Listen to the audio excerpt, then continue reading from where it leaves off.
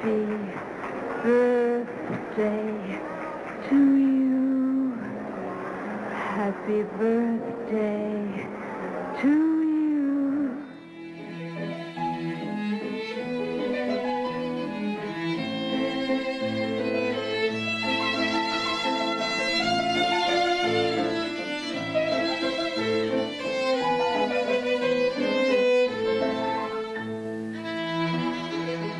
Welcome back to Cineversary, a podcast that celebrates a milestone anniversary of a masterful work of cinema. Each month we send happy birthday wishes to a different film currently observing a joyous jubilee, everything from a 20th to a 100th anniversary. I'm your host, Eric Martin, creator and moderator of the Cineverse Film Discussion Group that meets weekly in the Chicagoland area. Well, last month I announced that July would be all about Eve, which celebrates its 70th birthday this year. Unfortunately, the guest who I wanted to interview was not available, so we're going to shelve the Eve commemoration for later this year, which is when its actual anniversary occurs anyway. So instead, I've got a real treat for you. This month, we're going to honor the 80th anniversary of one of the very best screwball comedies ever made. It's Howard Hawks' His Girl Friday. And who better to discuss the fast-talking screwball with me than renowned feminist film critic Molly Haskell, author of the groundbreaking book From Reverence to Rape, The Treatment of Women in the Movies, and a regular contributor over the years to the Criterion Collection and Turner Classic Movies. Molly and I will explore why His Girl Friday is worth celebrating all these years later, its cultural impact and legacy, what we can learn from the picture today, how it stood the test of time, and more. And rest assured that we won't talk 500 miles per hour like the characters in this flick do. For the full scoop on this month's motion picture, let's turn to Wikipedia for some needed context. How about? So, His Girl Friday is a 1940 American screwball comedy drama romance film directed by Howard Hawks and starring Cary Grant and Rosalind Russell. It was released by Columbia Pictures. The plot centers on a newspaper editor named Walter Burns who's about to lose his ace reporter and ex-wife, Hildy Johnson, newly engaged to another man. Burns suggests that they cover one more story together, getting themselves entangled in the case of murderer Earl Williams as Burns desperately tries to win back his wife. The screenplay was adapted from the 1928 play The Front Page by Ben Hecht and Charles MacArthur. This was the second time the play had been adapted for the screen, the first occasion being the 1931 film also called The Front Page. Now, the script for His Girl Friday was written by Charles Lederer and Ben Hecht, who's not credited for his contributions, unfortunately. The major change in this version, introduced by Hawks, is that the role of Hildy Johnson is a woman. Filming began in September 1939 and finished in November, 7 days behind schedule. Production was delayed because the frequent improvisation and numerous ensemble scenes required many retakes. Surprise, surprise. Hawks encouraged his actors to be aggressive and spontaneous, creating several moments in which the characters break the fourth wall. His Girl Friday has been noted for its surprises, comedy, and rapid overlapping dialogue. Hawks himself was determined to break the record for the fastest film dialogue, at the time held by The Front Page. His Girl Friday was originally released in January of 1940, so technically we're a few months late with the birthday festivities, but hey, better late than never, right? It ranks as number 19 on the American Film Institute's 100 Years, 100 Laughs list of the greatest comedies and was selected in 1993 for preservation in the United States National Film Registry of the Library of Congress as culturally, historically, or aesthetically significant. The movie's in the public domain, actually, because the copyright was not renewed. His Girl Friday currently earns a near-perfect 98% Rotten Tomatoes score, where it also earns an average critical score of 9.07 out of 10. You've heard it said that a picture's worth 1,000 words, but so's an original trailer, so here goes.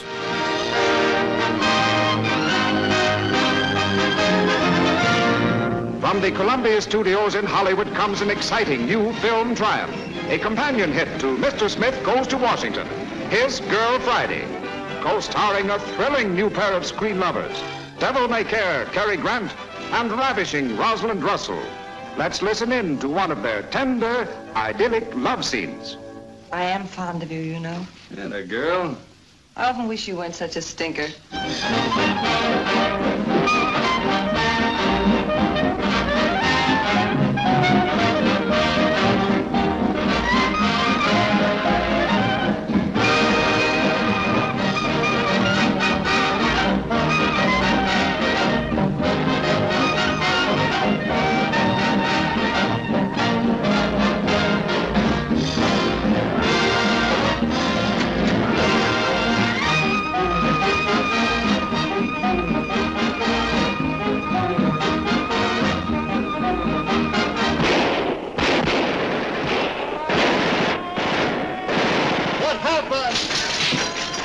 Hey, watch where you're aiming, will ya? Watch the gate, he's trying the gate.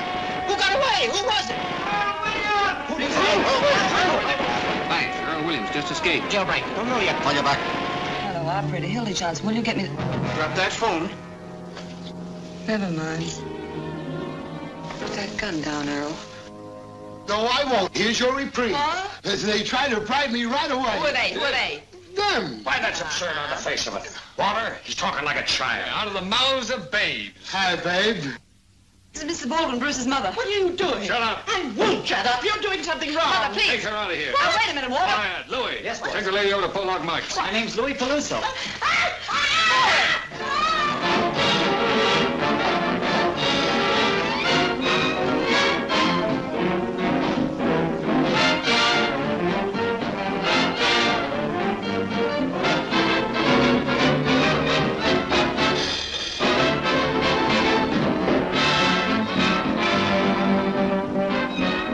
Take all those Miss America pictures off, face Hildy, tell me. Please tell me the truth. Hildy, if you ever love me, please Now tell look me. here, my good You fellow. shut up, Burns. How can I do anything with You're you? doing all this to her. I know that. She wanted to get away from you and everything you stand for, but you were too smart. You caught her and changed her mind, didn't you? Take Hitler and stick him on the funny page. Now let me answer you.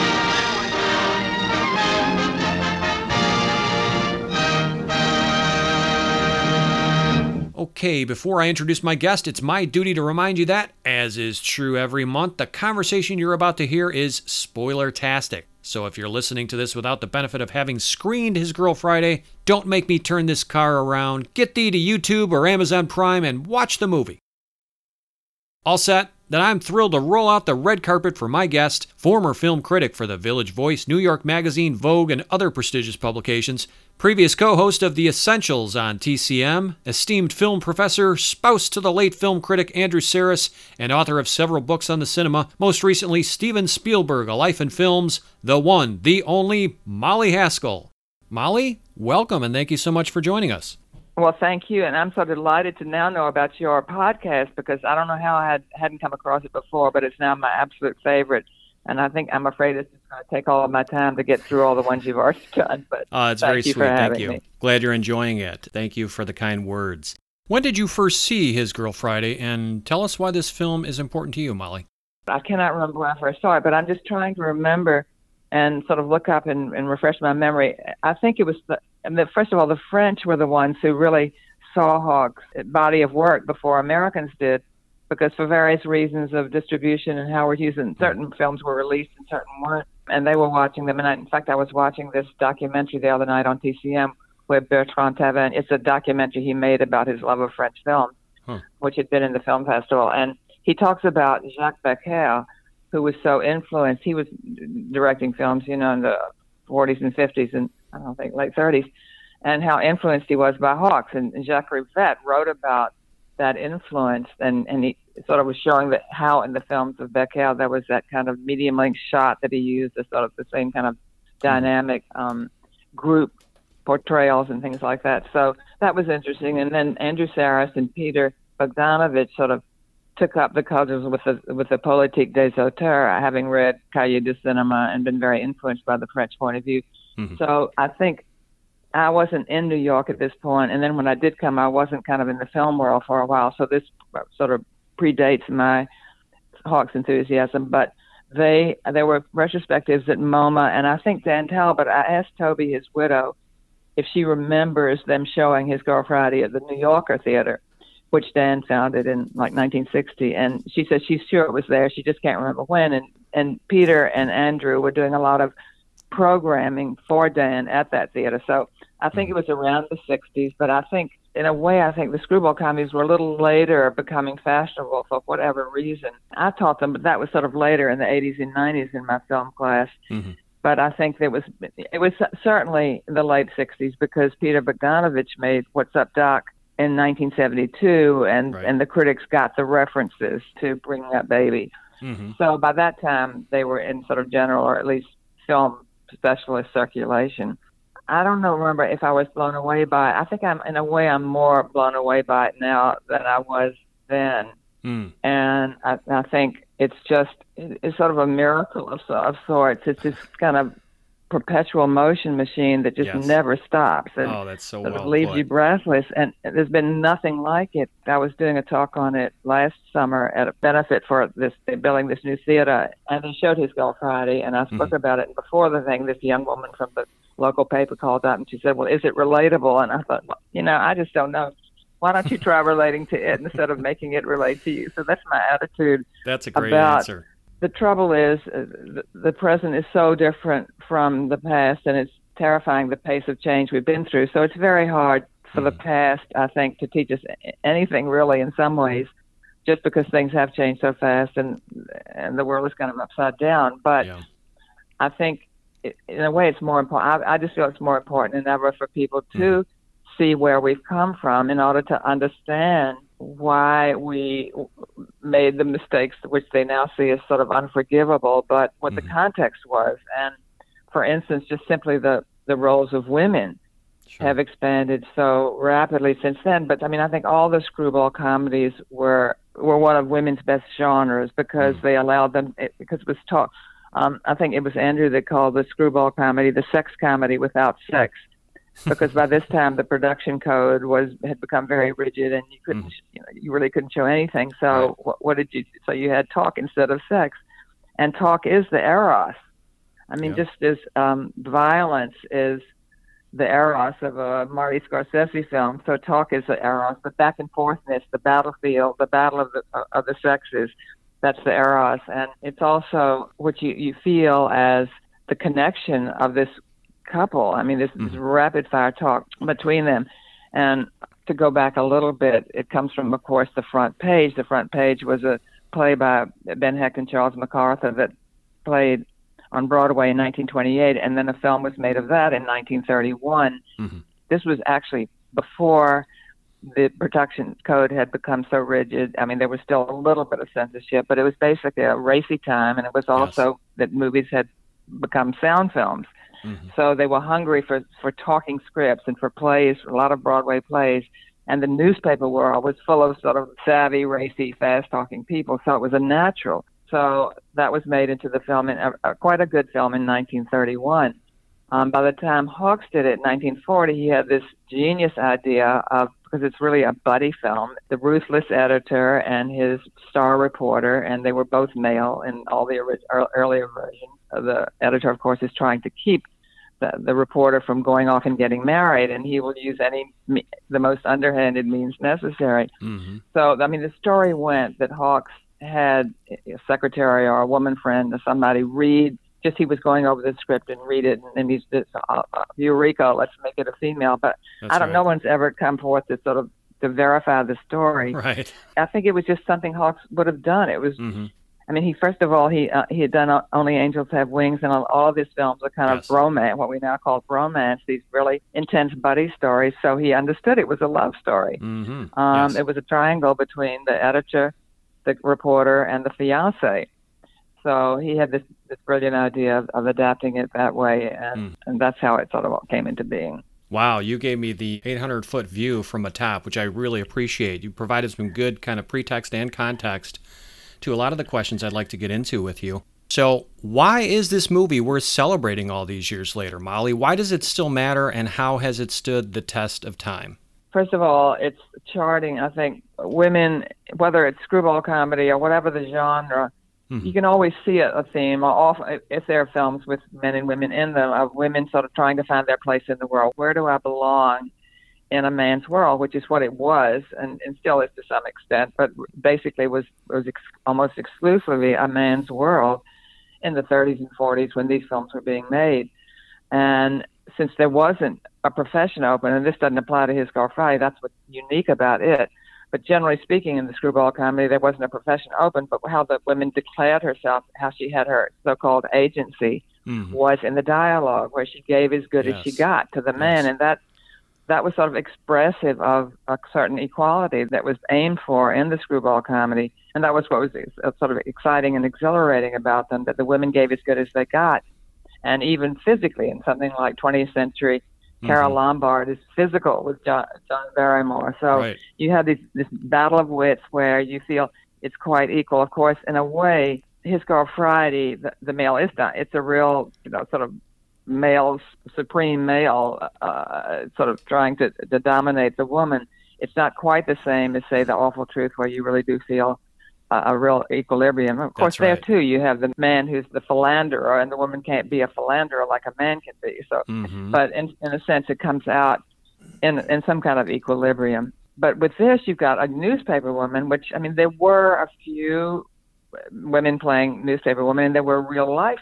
In fact, this is her dress in this, that wonderful hat and the striped suit that Rosalind Russell wears is supposedly based on Adela Rogers St. John's. It was a well-known reporter at the time. Is that right? Yeah, and Luella Parsons. There were women reporters. Sure.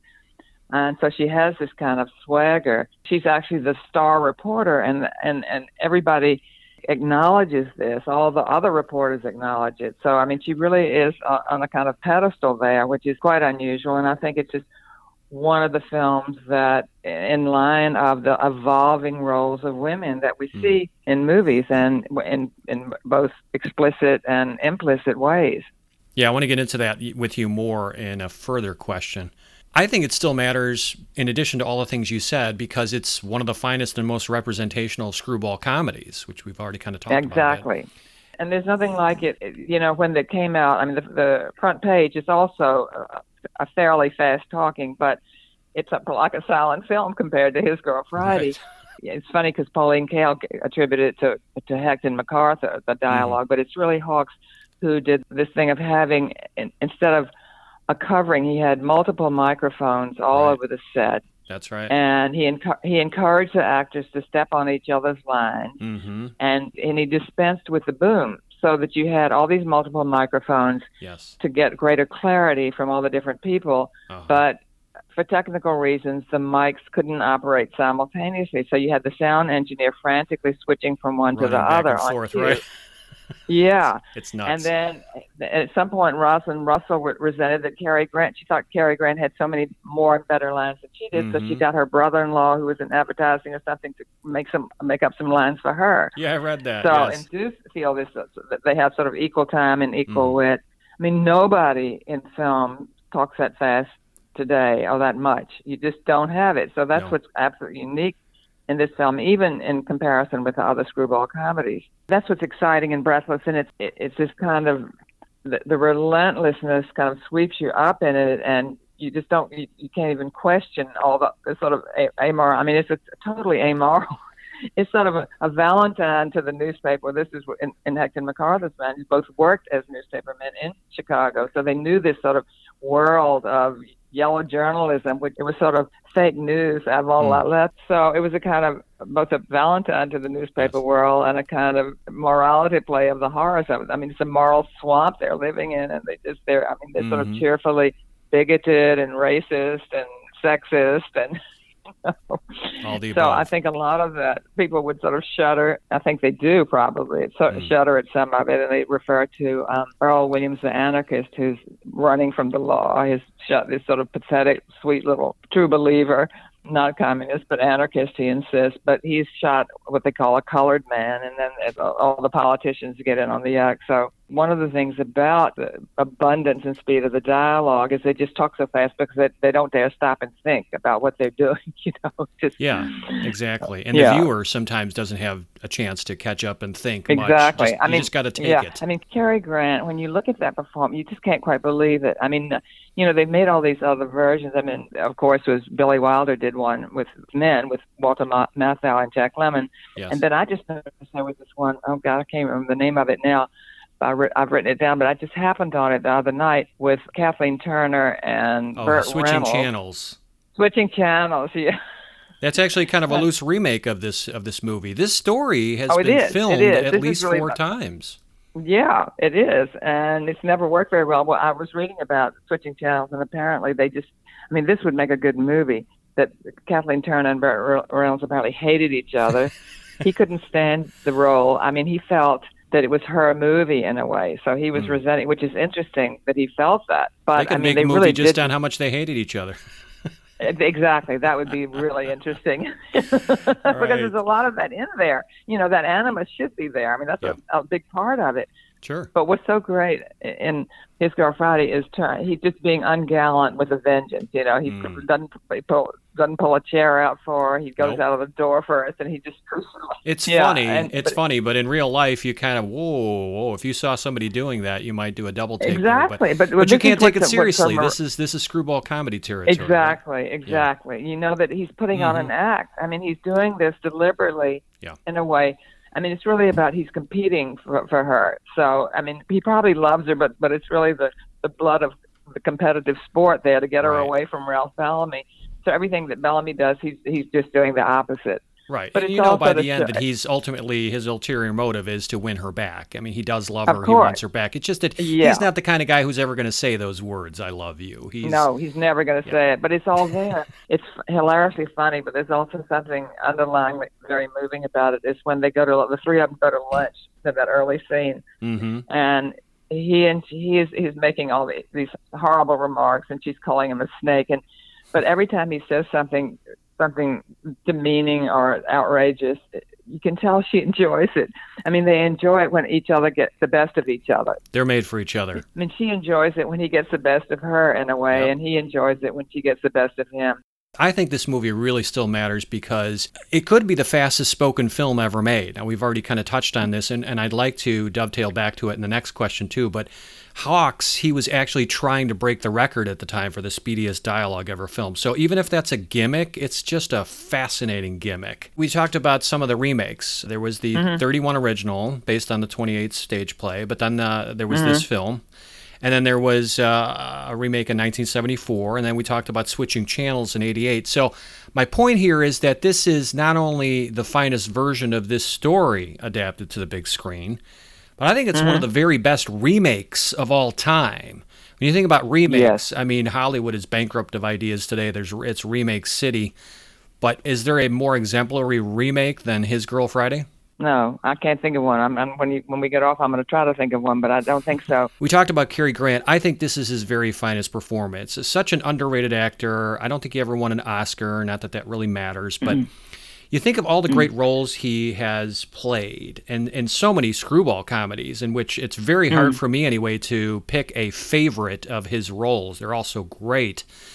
But I think this movie features, debatably, the finest performances in both the careers of Grant and Rosalind Russell.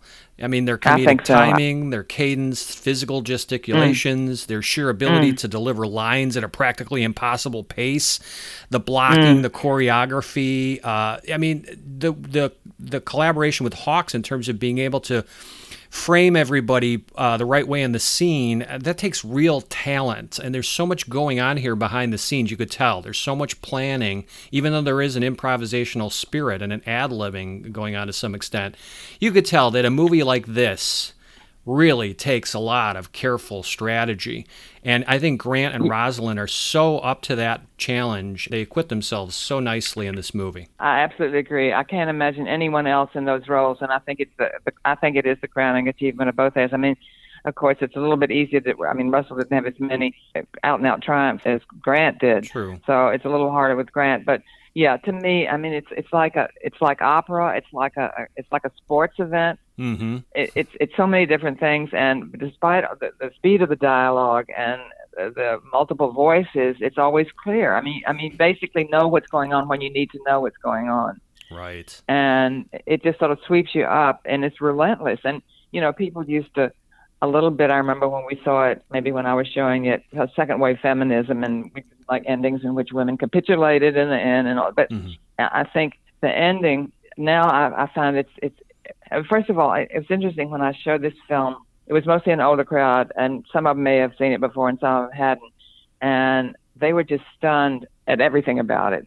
It's like you're on this merry-go-round, and finally you just have to collapse. I mean, that's all it is. It's just, you know, she's been tossed this way and that way. She's been of two minds the whole way. She's been torn between these two men, and finally she knows where she's going, and she just sort of collapses. And we all do. We just have to catch our breath. Right. And one of the things one person said, I guess we were talking about, can you imagine it with anyone else in those roles? And of course, nobody could imagine it. I mean, only Cary Grant could get away with the things that he says.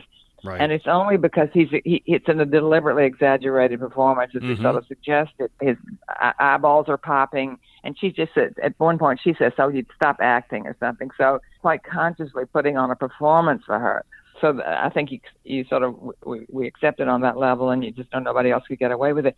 Somebody suggested, what about Carole Lombard in Rosalind Russell's role? And I hadn't thought it out at that point, but I guess they thought, well, maybe she's a little sexier. But I just can't imagine anyone but Rosalind Russell. Somebody said, well, how did she get away with being that strong and that, practically is equal and even better than the other news? How did she get away with it? How did she not have to pay for that?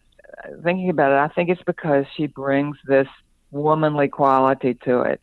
I mean, she's just an ace reporter, the best writer, but also she has this humanity. I mean, her humanity towards Molly Malloy and Earl. I mean, the others are just so cynical about that. They just almost can't wait for the execution.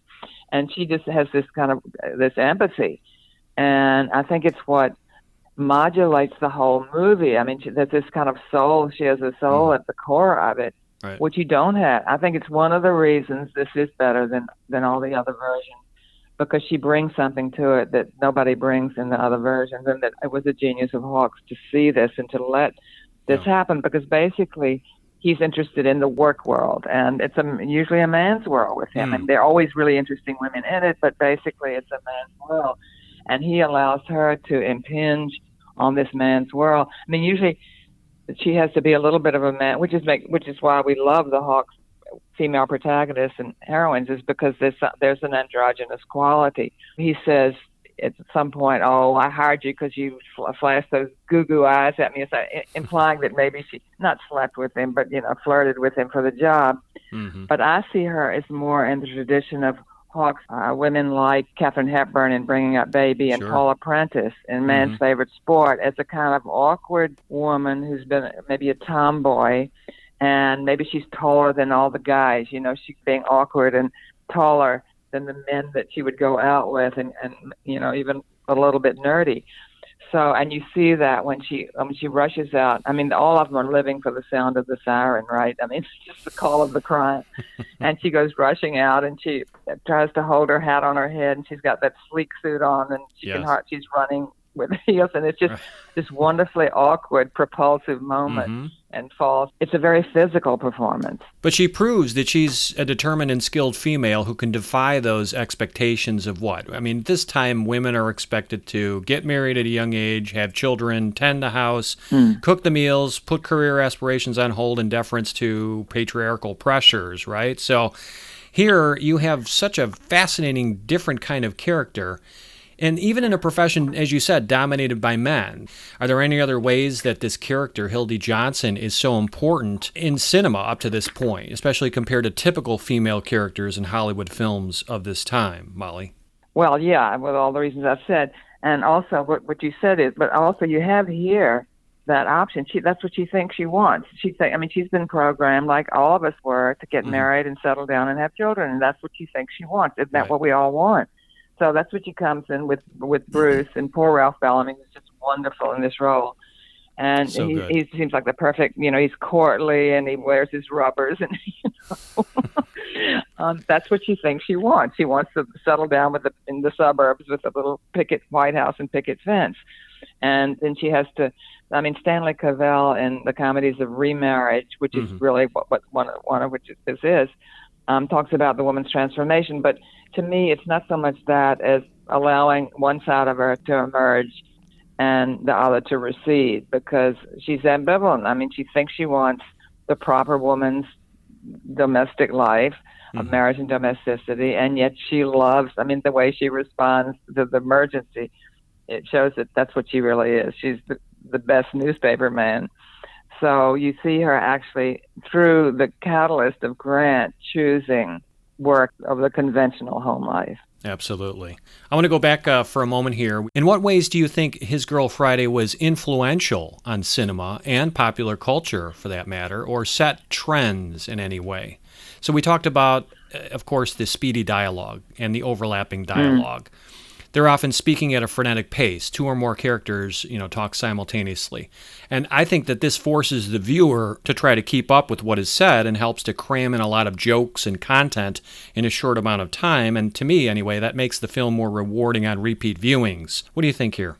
Yeah, I agree. I think because you catch more each time, and you sort of appreciate the framing and the way people interact within the frames, and the different and all the character roles are so much fun, and you have time to sort of get to know them. And I mean, you feel at the end of it, I think the way she feels, you sort of out of breath. You know, I don't know about the influence. I haven't thought about that. It's almost inimitable. It seems to me, since people have tried to imitate it and have failed. I guess eventually the talk was no longer the same. I mean, if you look at all the great or not so great romantic comedies that have come along since then, I can't think of any that are like that. And especially the sort of recent ones are not all that verbal. They're sort of goofy and they're behavioral. That's a whole different thing. And I was thinking about, we appreciate it also because we haven't seen it anywhere else. It hasn't been duplicated anywhere. Let me give some ammunition here to some evidence I uncovered. Reportedly, the average word per minute pace in this movie is 240 words a minute. Now, I found that the typical speed is approximately 140 words per minute in a normal conversation. But in watching the bonus features on the Criterion edition of this film, David Bordwell, he said that he and his folks did their own research, and at some points it goes up to 300 words per minute, a typical rate in this movie. So, I mean, it even surpasses what they thought. So they're going more than twice the speed at some points. And it makes sense. It's so fast. I have to turn on the subtitles just to appreciate it. Yeah. This time around, I'm so glad the subtitles were there. Consider that the final screenplay, it tallied 191 pages, and usually each page of a screenplay equates to about 60 to 90 seconds of screen time. But then you think, well, this movie's runtime is only 92 minutes, and what does that tell you? Hawks is going for the world record here. So, and you talked about already, this time they were relying on a single boom, so the sound technician, they were more innovative in terms of using multiple mics and having to turn them on and off. We talked about how Hawks allowed his actors to use ad-libbing and improvisation to generate more realistic discourse. So those are all kind of adding up to some innovation here. But did it parlay into any other films that took the lead of His Girl Friday? One just struck me, and it's always getting credit for this pioneering thing, but he isn't. It's Altman. I mean, Altman used overlapping dialogue and multiple mics, having people interrupt each other and all that. He did it for a slightly different end, which was not clarity. He wanted to sort of obscure and have people to step on each other. I mean, Hawks does this. He has people step on each other, but you still hear what they say. Whereas Altman deliberately kind of fudgy. He wants it a little bit fudgy, but it's still the same principle. And somehow, you never hear Hawks' name mentioned when people talk about Altman and the overlapping dialogue. Or somebody like Renoir also has that. They love this thing, the realism of the sense of people. I mean, I don't think that people actually do that much in conversation, but they think that there's something more real about it, and maybe this feels less scripted. Yeah. When you have people doing that. When you have a 90 or so minute movie in the golden age of Hollywood that needs to be made, I mean, you're going to have overlapping dialogue if you want to cram all this in. But I agree, in real life, it may not be that realistic. Hawks said, well, listen to people at a cocktail party sometime. They do it all the time. I agree with you. It may not be that plausible, but I totally buy it for this movie. That's really interesting because you realize it's convention. All these things are conventions. And this was a convention there. And you have this compression. And this is what distinguishes it, I think, from modern romantic comedy, which are the opposites, where everything is kind of elongated and stretched out. Yeah. And it has much more of a kind of ad-libby feel. There's a kind of shaggy dog rhythm. You feel like they don't have any time limits. I mean, some of them are actually not that long, but they feel long just because the rhythm is so slow.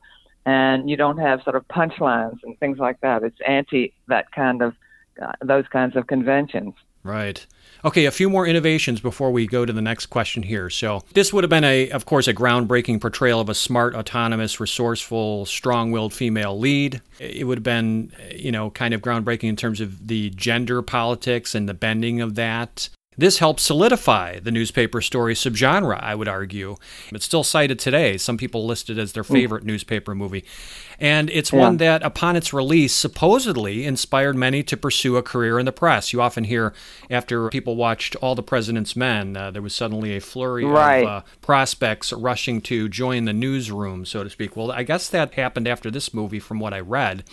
And you also, Molly, you got to ponder the many films about the newspaper business that immediately followed in His Girl Friday's wake. So let's rattle them off. Foreign Correspondent, same year. And again, these are all after the release date of His Girl Friday. Foreign Correspondent, The Philadelphia Story, Citizen Kane, Meet John Doe, and Penny's Serenade.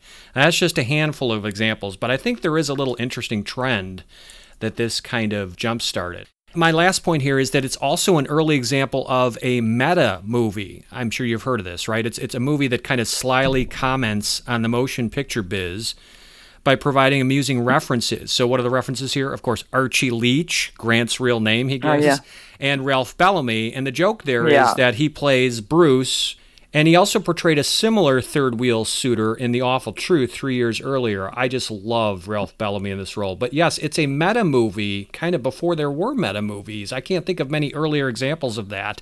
Yeah, it's wonderful. And that idea of Cary Grant commenting on his own persona and his own origins is just fantastic, yeah. So I want to ask you, Molly, what is the moral of the story? Are there any themes or messages of note that are explored in His Girl Friday? Well, I think Hawks always is interested in men, and I think men in a general way, human beings, but men at work. Mm-hmm. Work is the way people express themselves. Work is what they do. Work is just the élan vital of their lives. And for a woman to also be allowed to have this as the center of her life is sort of revolutionary in a way. It just wasn't happening. And the morality is questionable. And it's sort of funny that the idea that people would have decided to become newspapermen because of this, because the portrait of newspapermen is certainly checkered. It's not exactly, it's not all the president's men, not heroic at all. Right. And it's anti-heroic. And that's, I think, here's one of the things I think is important about this and the screwball comedies and the lack of sentimentality, particularly in Yes. Hawks. I think the other side of that is a kind of cruelty. I mean, there's a kind of elitism in Grant and Russell persona, as there is in all of them. I mean, most of the screwball couples, they don't have children. They have money. They live in this rarefied world. They're not encumbered in the way that some people might be. So there is a kind of elitism. I think another funny thing here, which is that it's so condescending and even ridiculing of the suburbs, and of course of the people like Ralph Bellamy. It's not that these are the people that are going to movies, So it's their audience that they're dissing, and that's true. That this idea there is a hierarchy, and Grant and Russell are funnier and cooler and more interesting and exciting than the people beneath them. But there's also a sense that these newspaper men are kind of not moral cripples exactly, but certainly they have blunted ethics, so they're not heroic in that sense. I don't know if you saw My Name is Dolomite. No, I didn't. Eddie it's Murphy. On my Netflix Yeah, list. it's really fun. And Eddie Murphy plays this comedian who's coming into his own in California in the 70s. And at one point, he goes into the theater where the front page is playing the Billy Wilder version. Okay. And he's sitting there with all this white art, and all the audience, which is all whites, are laughing hysterically, and he's sitting there looking. He doesn't get it at all. So, so that there really is a time-bound, class-bound element to the movie. Sure. Again, when you look at these recent, say the comedies of Lynn Shelton, which I like a lot, or I was just looking at this new one, Palm Springs, which is a sort of Groundhog Day revisited, but they're all they have this sort of shambolic quality, as I suggested earlier. And here too, the couples are of an elite of their own, but this time it's mostly because it's not that they're brighter and shinier than everybody else, but they're not pompous and conventional. They're kind of a little bit eccentric and goofy. That's the new sex appeal. I mean, you have it in people like Seth Rogen and Mark Duplass. Attractive women, and the attractive women go for sort of the funny, goofy guy. It's a whole different kind of sex appeal thing. But I think with His Girl Friday, what you feel is the conversation is the erotic anchor of the relationship, and that the worst thing for a marriage is not infidelity but boredom, and they're just never going to be bored. Yes, no question about it. Because all the romantic comedies and screwballs are not asking not only are you the right person for me, and what is my life going to be with you, but it's what is my life going to be with you? Is marriage worth it? They're almost asking that question, all of them. I think that's sort of true of the comedies before and now. And who am I in this relationship? And I think that's particularly always been true of women because men sort of knew who they were and they didn't it wasn't problematic, whereas women it was. Great thoughts. I racked my brain in answer to this question, trying to think of themes or messages or morals to the story, because how seriously can you take a movie like His Girl Friday? So I think the main message, it's hard to argue here, is you need to stay true to yourself and your talents. We see how, by the denouement, that Hildy is relieved that she's reunited with Walter.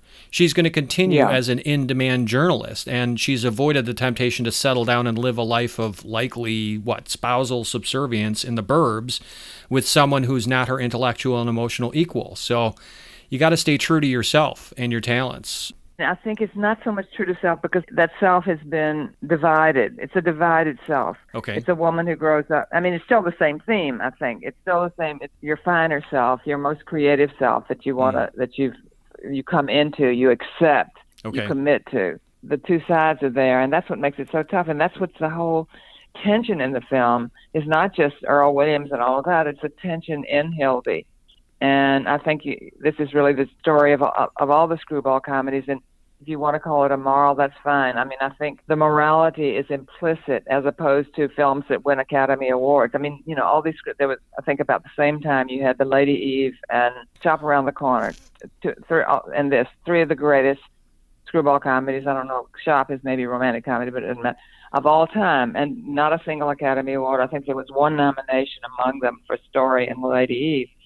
And Greer Garson movies and other things where the country was pulling together the war. Mm-hmm. And the comedy then and now it just was not taken seriously. And because you couldn't say, well, this is about something important, but it is about something important, as you and I have just discussed. But what a woman does in life was not considered as important as what a country does at the, in the time of war, Sure. But right. to me, it's just as important. Mm-hmm. Yeah. Another one I thought of is the importance of adapting to a chaotic and rapidly changing world. So we observe how Hildy rolls with the changes thrown at her, how she impressively multitasks and quickly pivots to situations as they abruptly shift, right? There's a value to thinking quickly on your feet, to talking faster than the other person, and to doing what it takes to get the story, as this intrepid female reporter does. So I think there's something to that message as well. And lastly, this is a little bit trite, but opposites don't attract after all could be a message of the movie. You often hear, opposites attract. Hildy and Bruce are kind and courteous to each other, but they just aren't cut from the same cloth. They aren't destined to make each other happy. Walter and Hildy, by contrast, they seem made for and deserving of each other. Absolutely. I think that's right about adapting, and that's the whole thing about that. They really sort of light on their feet. They're incredibly flexible. They can turn on a dime. They're used to that.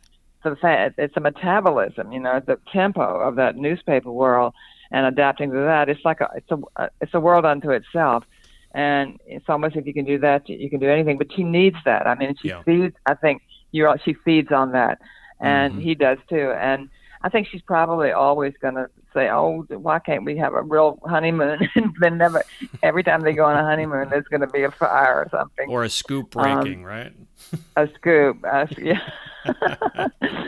But no, it's really about the true self emerging, and what's more important than that? Absolutely. How are we supposed to think and feel about Walter and Hildy? I lead a film discussion group in which we recently discussed this film, and some people have some problems with not only, their profession as it was in the day, but, I mean, are we supposed to root for these people? They seem like kind of despicable in many ways. So, especially considering their amorality and their yellow journalism tactics, even unlawful behavior, how are we supposed to think and feel about Walter and Hildy? Well, I have a sort of theme now that I sort of tried out. I had to do a panel on Gone with the Wind because I'd written a book about it, Turner Classic Movies. I had a panel dealing with this was before the HBO kerfuffle, but it was dealing with the legacy of Gone with the Wind, and I was on there with Donald Bogle and two black women, terrific women, one a producer and one an academic, talking about the legacy, and we talked about all the horrors of it and so forth. Fiedler had said this too, that you can love something and hate it. He didn't use these words. It was like you can object to something on ideological grounds and still love it emotionally somehow. And my feeling, I said about Gone with the Wind, show it. And the whole idea when you say is something relatable, how are people going to deal with it now, is the idea that they can't be made uncomfortable. Why not?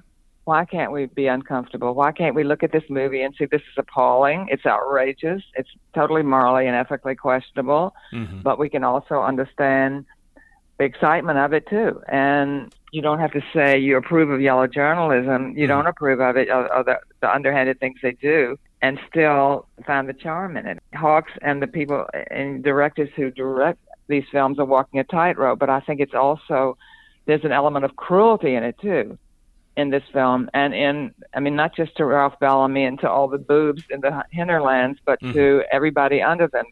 There's cruelty. But something about this, and there's something like that in Groundhog Day, too. And I think it cuts against the sentimentality of movies. And when you look, it's always the sentimental movies that don't really endure, and movies like this that have this darker side. And even the ending, which sort of leaves it, Hawks is never great with endings. He doesn't do happy endings. But the ambiguity at the end is part of the strength of the movie. You're of two minds, and it's all right to be uncomfortable. Drama is about conflict. It's about women who have fantasies that are not politically correct, and Gone with the Wind and in many other movies. And somehow today, I think young people want to erase the ambivalence. They don't want to have to feel ambivalent about anything. They don't want to be uncomfortable about anything. You can deplore something in a movie and also respond to it, either emotionally or intellectually in other ways. It's called ambivalence. I love everything you just said. I completely agree with you.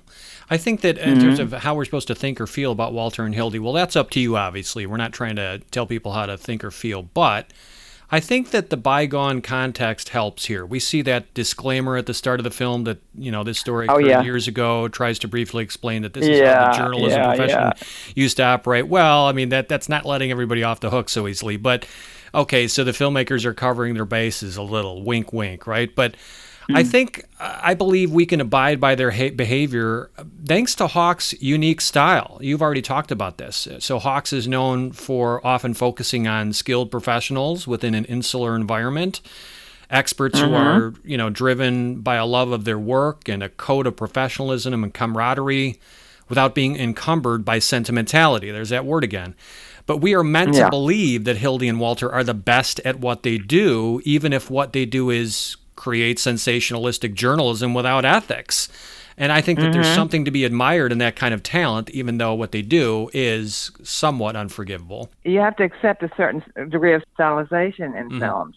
It's not reality. Newspaper men spend a lot of time hunched over typewriters, not talking at all. They don't race around and talk a mile a minute like that. There's a convention. It's hyperbolic in both the versions. So you have to accept that too, that it's exaggeration. They're not that unethical. They're not that fast. All of those things. Right.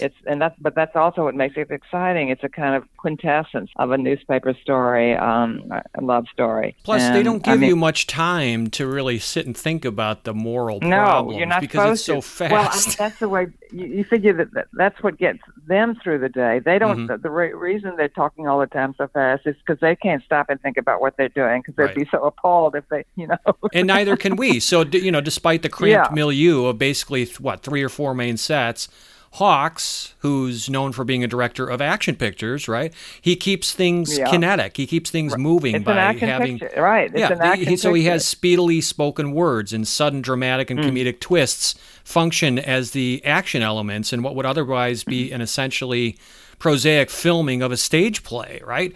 So in other words, you think about the medium compositions, the masterful editing, the intense focus on verbiage. All these things help distract us from any moral dilemmas we may feel. And this is ultimately, I would argue, an action movie, only it uses words and abrupt plot twists instead of things like car chases, combat, explosions, to keep us riveted. Yeah. The words are projectiles in a way. They have an active function. Yeah, absolutely. I want to ask you, how can you persuade someone to watch this movie today, especially a younger viewer who has never seen it before? How can you convince them that it's worthwhile and relevant? Well, I think for all the reasons I've already said about if you're going to track women, the various ways that women have progressed from the 30s and 40s to the present, if you're interested at all in that, and I think people should be, because I think I already said this, but I think it's important to see the past to see how far we've come or how far we have or haven't come.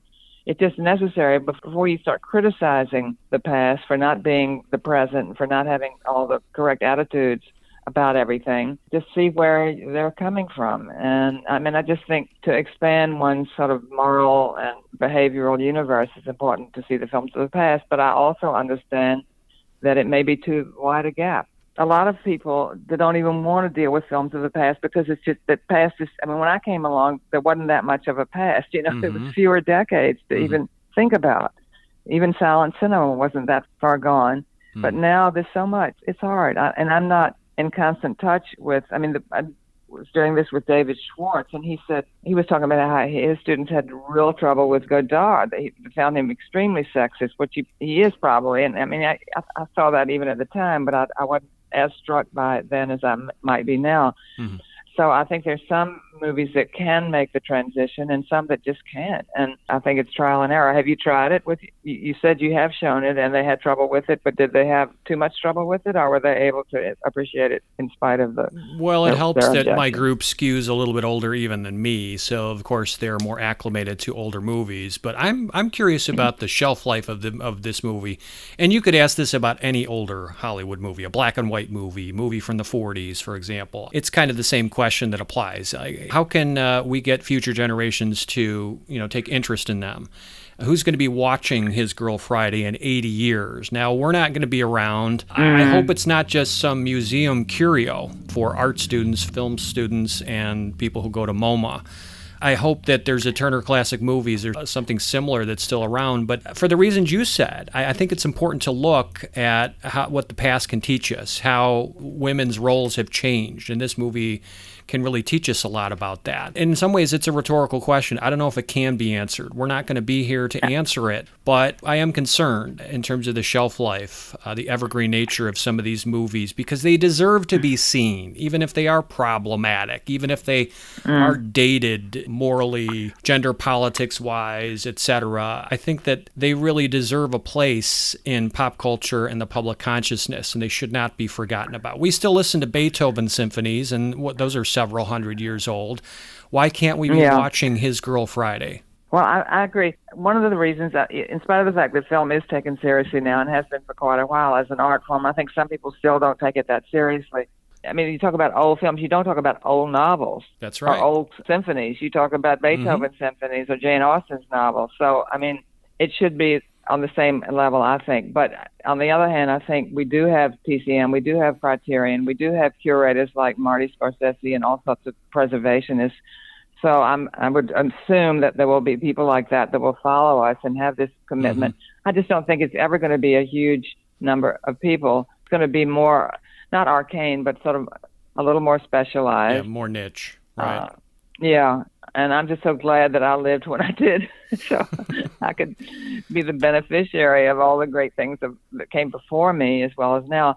But I think even the ones that are hot, series and whatnot that are all anybody talks about, I mean, they've sort of taken over that place that Hollywood narrative film once occupied of stories that people were seeing and talking about. I mean, they're going to become dated as well. We just don't know which ones are going to be more dated than others. And the content today, a lot of it is so disposable and forgettable, and it's just mass-produced to an extent that there's too much crowding the ether. There's too much choice. But there are also some very good ones. There's some really terrific series. It's a golden age really for television programming in terms of the streaming channels and cable TV and things like that. So I'm not trying to denigrate. No, but Hollywood is just given. I mean, I don't think that you can even call them movies that come out of Hollywood now for the most part. So we're relying mostly on independent cinema and other cinemas to give us what Hollywood once did. I mean, this was really, we're looking back on the golden age and never to return. But yeah, I agree with you. I just hope that there are people that are in tune with all of these that will bring them before new audiences. And I think they will, if there is a world at all. I want to ask you, what is His Girl Friday's greatest gift to viewers? So Cineversary is a program that celebrates a milestone anniversary or birthday, if you will, of a major motion picture. And birthdays are all about getting presents, only I always contend that it's the fans who continue to get the gifts here. So yeah, what is the greatest gift to viewers here? Well, first of all, I think the screwball comedy of the 30s and 40s is one of the great genres ever, and nothing has ever matched it since then for the excitement and charisma of a man and a woman. I mean, we don't have couple films like that quite anymore. Battling it out with talk as the eros, as the engine. Talk is exciting. I mean, you think of talk, you just think of Talking Heads or something like that. It's talk as action, talk as sex. And where are you going to get that? Because certainly after the end of the production code, you had sex for sex. And I think there's it's a kind of relief sometimes in going back to a time when sex was sort of repressed and it was sublimated into talk. And that's very exciting. And that'll never happen again. So I think anyone who values language and talk and incredible pairings of stars, I mean, that was also a tradition of the time. In The Thin Man and all these movies, you had two stars who clicked, and you would see not necessarily the same stars, but interesting pairings of males and females. Yes. And just seeing that in the context of all these others and thinking about these different actors and how they interacted and the sparks they struck. I mean, there's nothing like it, and this is one of the absolute best of the screwball comedies, not to mention newspaper comedies. Couldn't say it better, and I agree. I mean, besides the impeccable casting, which includes, as we said, the brilliance of using Ralph Bellamy, is yet another comical love interest who loses the girl to Cary Grant. And in addition to the use of so many great character actors, we didn't even talk about it. You got Porter Hall, Gene Lockhart, Roscoe Carnes, Billy Gilbert, Abner Biberman. I mean, there's so many familiar faces here you've seen in other comedies and movies. Besides these things, I think you said it best. The greatest gift is the snappy discourse, the speedy dialogue, the astounding verbal gymnastics that are aced by the actors and the characters they portray. So many films impress with their masterful visuals and compositions. I think His Girl Friday stands out instead for its words and their breakneck tempo and rhythm. To me, it's probably less funny than it is fascinating for its wordplay and the dynamism of its two leads. Yeah, well said. Are you currently working on anything that listeners should check out? Anything for Criterion? Well, I don't have. I am working on something, but it's at the early stages, and it's really going to be, I hope, a kind of memoir about movie love in the 60s and 70s, and also a kind of memoir, just a personal memoir.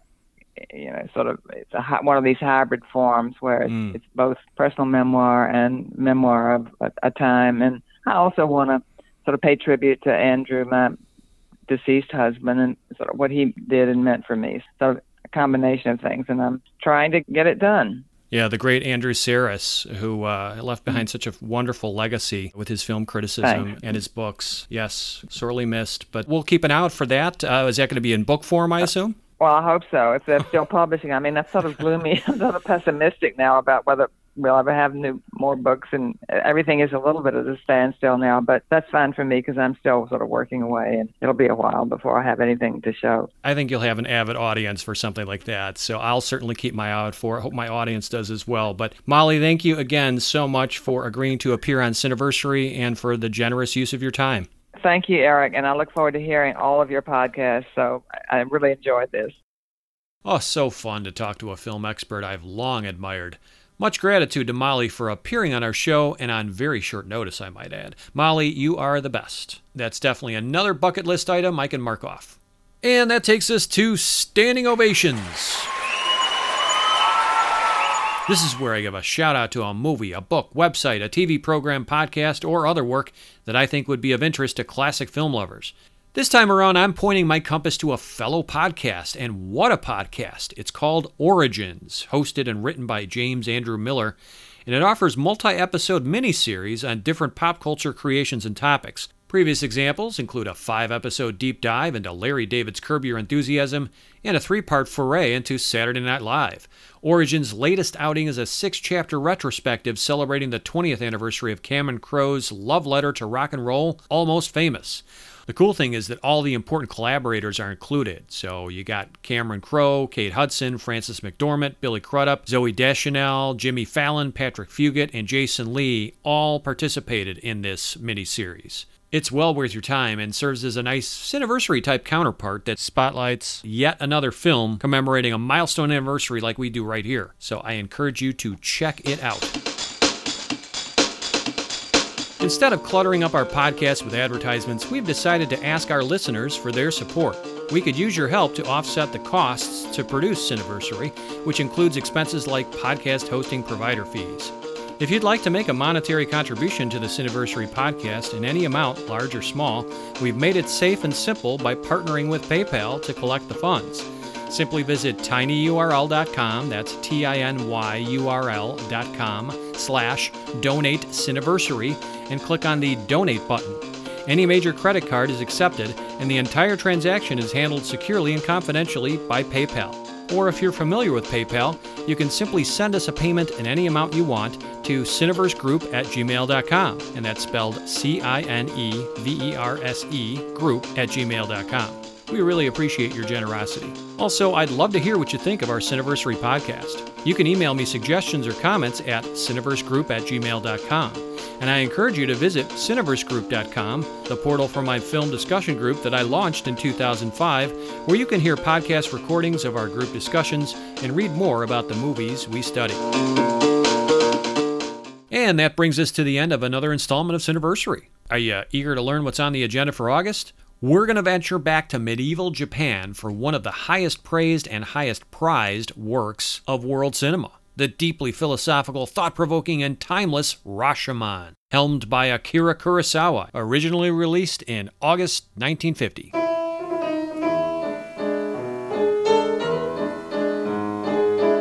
This has been your humble host, Eric Martin, reminding you to butter up that popcorn, live a big screen surround sound life, stay safe and healthy through this pandemic, and cherish those classic movies because they're getting better, not older. Thanks again for giving us a listen.